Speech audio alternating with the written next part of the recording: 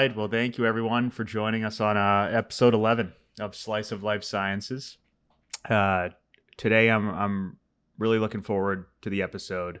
I'm joined by Jake Lombardo, who is the co-founder and CEO at Anodyne Nanotech. They're a venture-backed preclinical-stage biotech company developing differentiated transdermal forms of high-value drugs. We'll dive a lot more into that. But Jake, just wanted to say thank you for taking the time and really appreciate the opportunity to have this conversation. Of course. Thanks for having me. Excited to dive in. So we with past entrepreneurs, have had a lot of success hearing a little bit about their background prior to diving into what you're up to today, just kind of creating the path to where you are. Does that sound good to you? Just starting from the beginning, and then getting into Anodyne? Sure. Cool. So I guess starting with the basics, where'd you grow up? Did you have any interests at an early age that started to spark some curiosity in certain industries and certain anything? Yeah, sure. So I grew up on the Jersey Shore. I like to add the disclaimer, not like the show. But I think what That would have been my first question. I know I get it a lot, but it's really not like that. I think what it did do is give me a love for the beach and just kind of being outside in general and fishing on the ocean. So that's my view of the Jersey Shore, not the fist pumping. Um, and I think in terms of interest, at least early on, it was really, broadly described as math and football as kind of my two main interests there. I think as we go through the conversation, you'll see kind of that theme, at least through undergrad college, of kind of how that's led me along. I think a funny story of kind of the cross section of that, though, is at an early age. I don't know, my mom will tell you a younger age, but I was probably around 6. I knew my 3, 6, and 7 multiplication tables because field goals, touchdowns, and touchdowns with extra points. So kind of the intersection of math and football there. But if you ask me, 4 times 8, I couldn't help you. Well, I was going to say those are two paths that don't normally cross at an early age, math and football. So that's a funny Right. story. But yeah, so that was kind of, early life there. Did you, I guess, as you still before maybe high school or even in high school before that, did you have any specific people in your life that started to get you thinking about what you wanted to do, what your passions were, any of that stuff? Yeah, so again, I think this we'll talk about until like a lot later. I didn't have very specific, I want to be a doctor, and that Yeah. was what I wanted to be from the beginning of my life. But I do think, obviously a lot of different people have had impacts on my life along the way in terms of mentorship or opening my eyes to different opportunities. I think the first one probably goes back to, I think she taught in like second or third grade through fifth grade. It was Mrs. Lasky. We had there was a group of students. I think it was like 10 of us or so, and we would meet like once a week. And it wasn't a normal class. It was really focused on like logic and problem solving. And we had the same group for like 3 or 4 years, I think.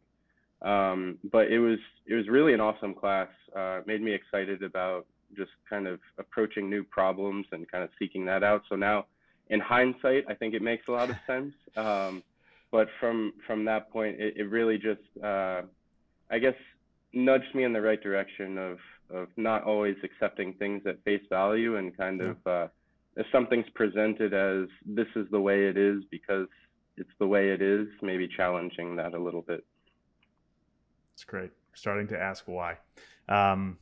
So you then went to Union College in Schenectady, New York, for undergrad, and you studied biomedical engineering, I believe.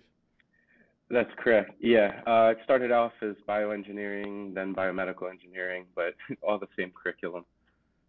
Tell Um, us a little bit about, and you probably were just about to do so, about your time there and just some of the projects you worked on, particular papers, and just anything that started to mold what you were thinking about getting into. Yeah, sure. So as I mentioned, I didn't have a very specific interest going into college yet. I really enjoyed math, so that's kind of what led me generally to engineering. And then at Union, I went in engineering but undeclared. There were four options there. I gravitated towards biomedical engineering just because I really um, I like that better than kind of the electrical or computer engineering aspects. And I really enjoyed some of the biology classes that I took that first year. So I think that helped guide me in that direction. And then within the biomedical engineering, there are kind of three main, I guess, paths you can take within that based on electives that you take. I would describe it more as kind of more of the device side, which is a lot more electrical or computer engineering involved. The biomechanics side, which is more like bone bending, breaking, implants, things like that. And then more of the traditional biology, which ended up being a lot more of where I ended up spending my time, and I think it helps a lot more now as kind of getting into the pharmaceutical side of things and kind of understanding how the body works and really being interested in that. Um, and then in terms of meaningful projects, I guess, well, I did, as I mentioned there, kind of really enjoyed some of the kind of cancer cell biology or immunology classes. I just found them really fascinating to kind of learn how the body works or doesn't work when there's a dysregulation. But I think the most meaningful project was probably my senior capstone for biomedical engineering. And it was set up as kind of a design project with little hints of entrepreneurship in there, if you will, and kind of started getting that going in the sense of it was based on understanding problems that came from feedback from a local hospital, and then being able to design solutions around that. So our actual solution or what we were working on wasn't as important, but it was really the process involved in that I think had an impact on me. So we were specifically working on hemodialysis and trying to make sure that the needles essentially stayed in place throughout diffusion. But through that process, they really kind of challenged us to go out and talk to people, especially doctors. And I remember specifically talking to one nephrologist who was, very well known in the field, had, I think, 20 plus patents at the time. And so he agreed to talk to us, and the entire meeting was super negative. Like basically told us to just give up and stop what we're doing now and go find something else. And it was kind of based on the fact that, he had all of these patents and all of these great ideas, but none of them ever came to anything. None of them were being used. And so it kind of gave him a really negative light on, creating innovative solutions, especially when the last one that he had come up with, I think, added like 5 cents to the system or something like that. So that really was impactful for me in terms of, okay, this is a really intelligent guy, great at what he's doing, one of the leaders in his field, but was failing in this aspect. So clearly there was more behind it than just coming up with a good idea. And so that's kind of, I know we'll dive into it, kind of my motivation for going to the program at Tufts and what kind of led there. That's interesting. That's a great story. Before we do dive into Tufts, I mean, you mentioned you played football beforehand, and I saw that you were a captain on the team there. As we get to Tufts and Anodyne, just out of curiosity, was being a captain for a football team and playing football your whole life, did you learn a lot of leadership skills, kind of managing different personalities, teammates, obviously, that you look back on and you think maybe in hindsight you learned a lot from? I think we could probably have a whole separate podcast on this, so I'll try to keep it short. But I do think, whether it's football or any other team sport, it's an incredible advantage in terms of developing those kinds of traits. At least for me specifically, I think there were a few that really come across and still like come through today. I think the first one is probably the most important was grit through that process. So a quick story coming in from high school. I mean, any college athlete, typically, if you're recruited coming into college, you were probably either a star or one of the higher performing players on your high school team. And then coming to Union, there were certain practices where I wouldn't even get a repetition at practice, and so that's incredibly frustrating as the first year. And then the second year, we follow. I actually before that, I had transfer applications filled out actually, and I could never get myself to hit submit because I don't know, something just didn't feel right. It felt like I was giving up.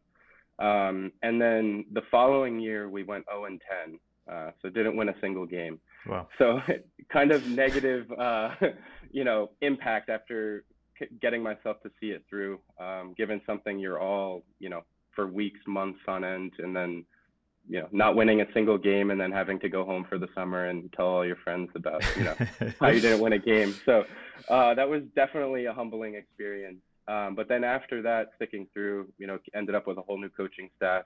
And then by my senior year, as you mentioned, as the captain for that year, and we finally turned it around and had the first winning season. And I think it was like 6 or 7 years.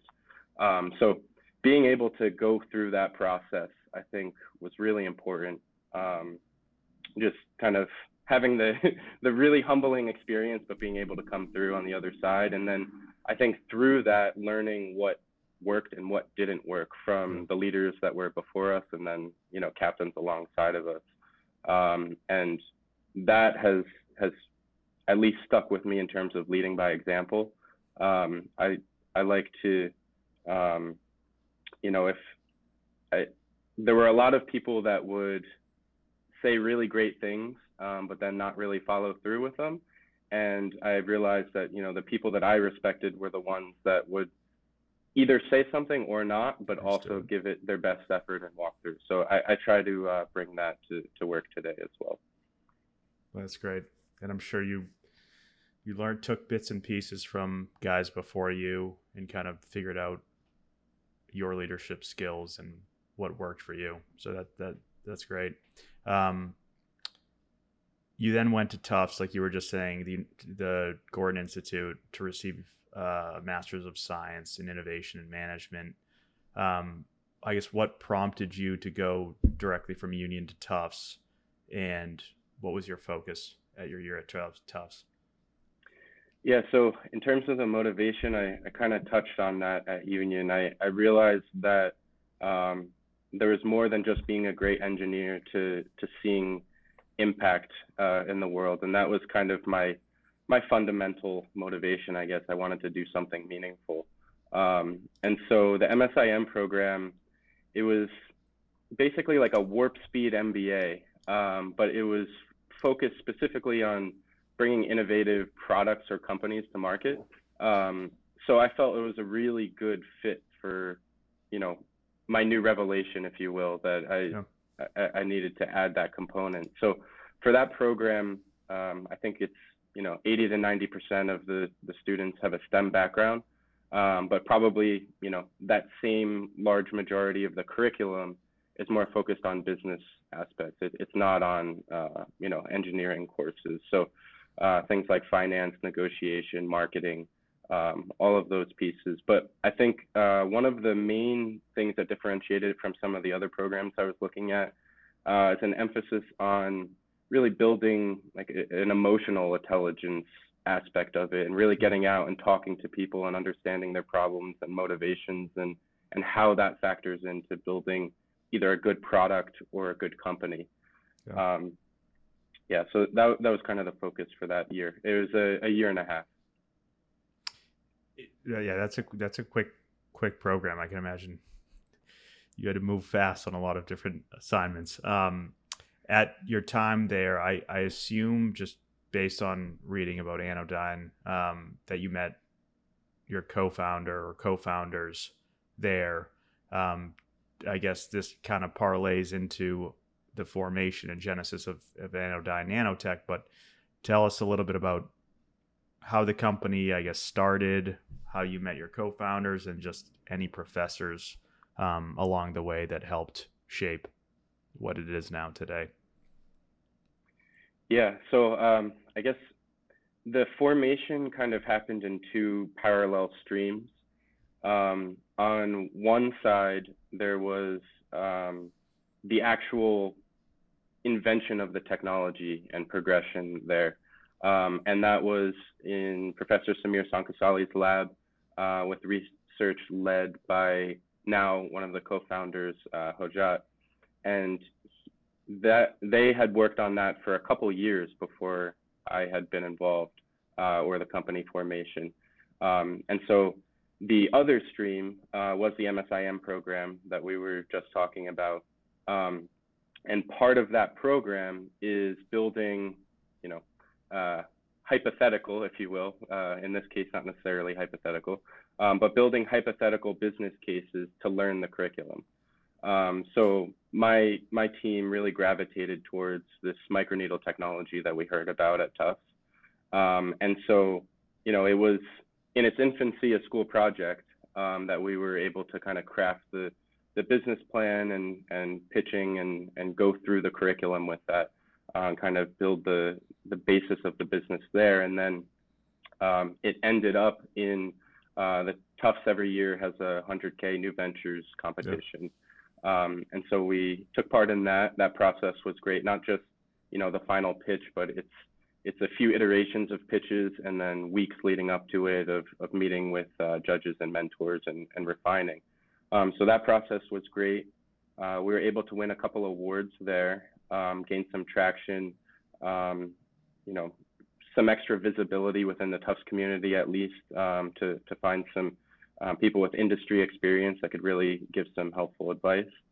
And so that's when we decided to form the actual company. So that was early 2019. And so those that wanted to continue from the MSIM program, so our other co-founder still with Anodyne is Konstantinos. So myself and Konstantinos from the MSIM program, and then Hojat joined from leading the research. And then Professor Sankasali is also an advisor to the company still. So that was kind of the early formation.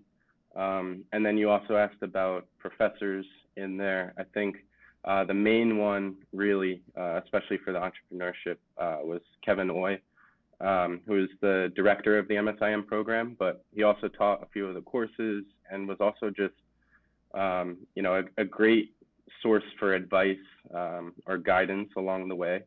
And one of his main pillars, if you will, was that you don't really know what you're capable of until you're pushed to those limits, right? And I think in this sense, he was really great at pushing us to those limits, but also doing it in a way that, when you do push to the limit and fail, that you still have the confidence to pick yourself back up and keep going. So Kevin was definitely instrumental in the formation there.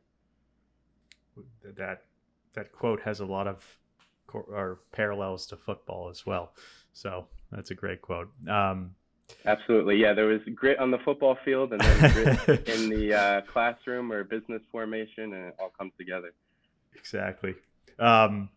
So with the formation story, I guess, so just tell us, what does Anodyne Nanotech do and just what your science technology is. Absolutely. Yeah, so we're focused on eliminating the need for injections in the treatment of chronic diseases. There's a lot of, well-documented cases out there of medication non-adherence. And so it leads to poor treatment outcomes, of course. But we really want to solve that problem by changing injections, whether it's because it's a difficult dosing regimen, it's painful, there's storage constraints, shipping constraints, turning that into a very simple, easy to use patch that you can deliver the same medicine. So we're initially focused on daily or weekly injections and turning that into a patch. The reason we're focused there is you kind of mentioned talking of the technology as well, is that our microneedle technology allows us to deliver large amounts of biologic drugs, which typically is what is delivered with an injection, and especially when we're talking about the treatment of chronic diseases. And so by having this ability to deliver larger amounts of these drugs, it really gives us a unique ability to deliver these types of medicines in a transdermal way. So there are other microneedle technologies. You'll see, especially recently with COVID vaccines, there's a lot getting buzz. And so typically the other technologies are very well suited for the delivery of vaccines because they're very small doses. But when you start talking in the range of milligrams, there's really not another transdermal technology that can deliver biologic drugs, very large molecule drugs across the skin. And so that's where our focus is now. Is the Hero Patch platform, is that targeted for specific sorts of medicines, or is that just the first platform, and are there going to be more to come? Absolutely, yeah. So the Hero Patch may take many different shapes, forms over the years to come in terms of the different APIs that we're delivering. The Hero Patch is a delivery platform. And so any new API, any new drug that we work with will have its own Hero Patch. Initially, as I mentioned, focusing on replacing subcutaneous injections that are daily or weekly administration. But that's just the starting point. That's where we see, the technology can fit really well right now, can solve a real need, and is essentially the path of least resistance to solving that problem. But in the future, we also want to expand what we're doing and really leverage the full capabilities of the platform. So some of our early work, we delivered monoclonal antibody. So getting into the delivery of antibodies is definitely something that we see in the future, something that we know is possible. One of the main limitations there right now is how large some of the doses are. So you'll see with these medications, typically, it might be an infusion every month or every few weeks, maybe every few months. And so in the future, we envision breaking that down, and instead of needing to go into the clinic every few months or every few weeks, let's say there's a daily or a weekly patch that you can apply yourself at home. And so this isn't just to reduce the strain on the clinic or improve the convenience, which it would, but really you can start to see better treatment outcomes and perhaps less side effects as well, because instead of delivering all of it at once for less frequent intervals, you really have much tighter control of how much of the therapeutic you're delivering at a given time and maintaining that therapeutic level. Well, super interesting. I noticed you raised your seed round last year, so congrats on that. Just out of curiosity, are there pharmaceutical partners that you and the team are leveraging or already working with? Then I guess, what was the milestone for that seed round for you and the team in terms of growth? Right. Yeah. So publicly announced, I guess mid last year. Some of that came in a little bit earlier than that. So we've been making great progress with that. Really excited and about that round. So in terms of milestones for using that, I think the number one thing was building out our team. Really proud of the team that we've built out. Very multidisciplinary, and for something like this, you need that. We have chemists, biologists, various forms of engineering to help us tackle these problems. We also have lab and office space here in Boston, so we're based here. And then we also have another lab in Greece. So being able to kind of build out that team and our capabilities. And then also really being able to develop the technology further and advance our data packages. So we've gotten to the point now with a couple different molecules of having large animal data. So we're still in preclinical testing, but especially as we're talking for peptide therapeutics, being able to see the PK profile there and understand our our delivery kinetics was a really important milestone for us. And then, of course, working with pharmaceutical partners is a major part of our business plan as well. And we've been able to do that along the way. So we have 2 research collaborations with top 20 pharma right now. Those are under pretty strict confidentiality, so I can't go too much further into that. But we are excited to be making that progress, and certainly at the very least validating the need for our technology and being able to work with very reputable companies. That's great. Shifting a little bit more general, but just given the experiences and stories you've talked about, whether from college and football and some of the more technical side of things, winning a couple awards for Tufts, which I imagine helps with fundraising, etc. How have you juggled hiring, fundraising, managing a team over the past 3.5 years, 2019, 3.5 years or so? And I guess, what are some of the biggest challenges you've had as a CEO? And at the same time, what's come most natural to you? And what excites you the most? That was a long question, but yeah, there's a lot in there. I'll try to unpack all of it. So in terms of, I think you said challenges with hiring, fundraising, managing a team. Hiring is something that we don't take very lightly, and we want to make sure that we put the right pieces in place. I think it goes maybe back to some of the challenges in football you're talking about, but it's not just having the right talent, it's also having a well-functioning team together. And so we like to, really make sure we're hiring the right people. We don't outsource that to, recruiting agencies or things like that. Even though, quite a few reach out on a daily basis. We try to do our own hiring there. And yeah, that goes into managing the team as well. I think it's also, it's the most important part. It's probably the most challenging part. I think a lot of people you talk to, just because I think, communication is key, and understanding the way that everyone communicates is also very important. Scientists and engineers speak a very different language than investors. And so just making sure you find that balance and how to properly communicate with everyone and make sure everyone's on the same page. It's both a challenge, but very important and very rewarding once you get it right. I won't say that, we're perfect every time, but I like to think we're doing a pretty good job and bringing the team along. Fundraising, that's always a challenge, always a new challenge. And I think different stages of fundraising are also very different too.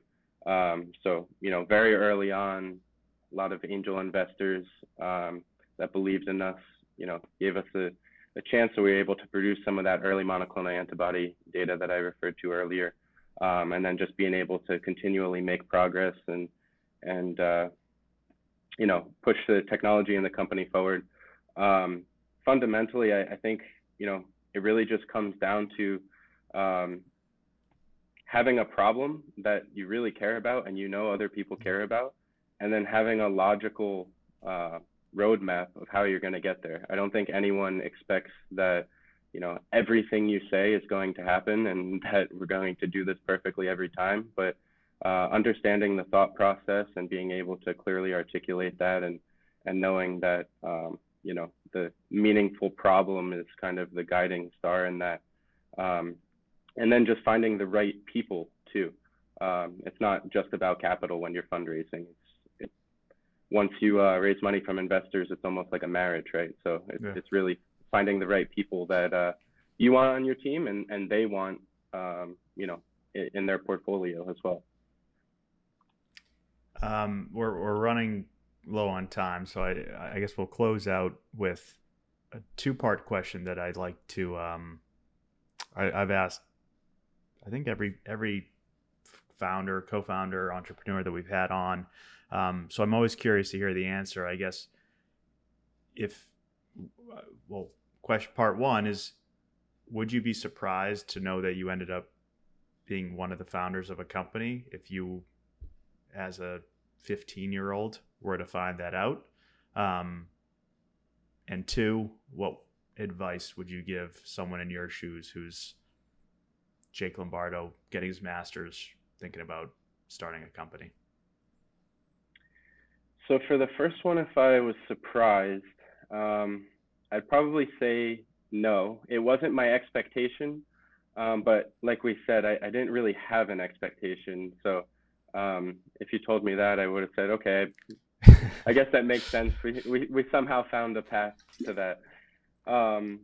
In terms of advice, I think, whether you're a first-time entrepreneur, I guess it's easier coming from my perspective as a first-time, relatively young founder. But I think it applies to anyone, is surrounding yourself with the right people, and making sure that you have a great team around you, whether that's employees, investors, advisors, even informal people that you just use as a sounding board. I think it's really important. And especially now with everything so connected, I think it's very difficult to do anything alone, or maybe impossible. And then once you have, the right people around you, it's also having the humility to learn from them, not just, putting resumes, in your company, but really being able to take their feedback and learn from them. And then kind of coupling that with finding the themes and then having your own conviction to make those decisions off of those themes. I think that's kind of the main thing there. And then the other thing, especially you're saying, a younger person, is to push yourself to be uncomfortable. Yeah. Because especially in a startup environment, if you're comfortable for too long, you're probably doing something wrong, or not improving or not growing in some way. So be comfortable with the uncomfortable. I know it's cliche, but I think it's really helpful. They say sharks die when they stop moving. So I like that one. Well, Jake, thank you so much for taking the time. I'm really excited to continue hearing about your team, your growth, and I'm sure after all the listeners listen to this podcast as well, they'll enjoy everything you said, and just continuing to stay have Anodyne Nanotech top of mind. So thank you. Thanks, really appreciate it. Thanks for having me on as well. Enjoyed the conversation and looking forward to following the pod as well. We'll do a slice of life sciences football podcast next time, like you said. Okay, I'll be happy to be a guest on that one as well. Awesome. All right.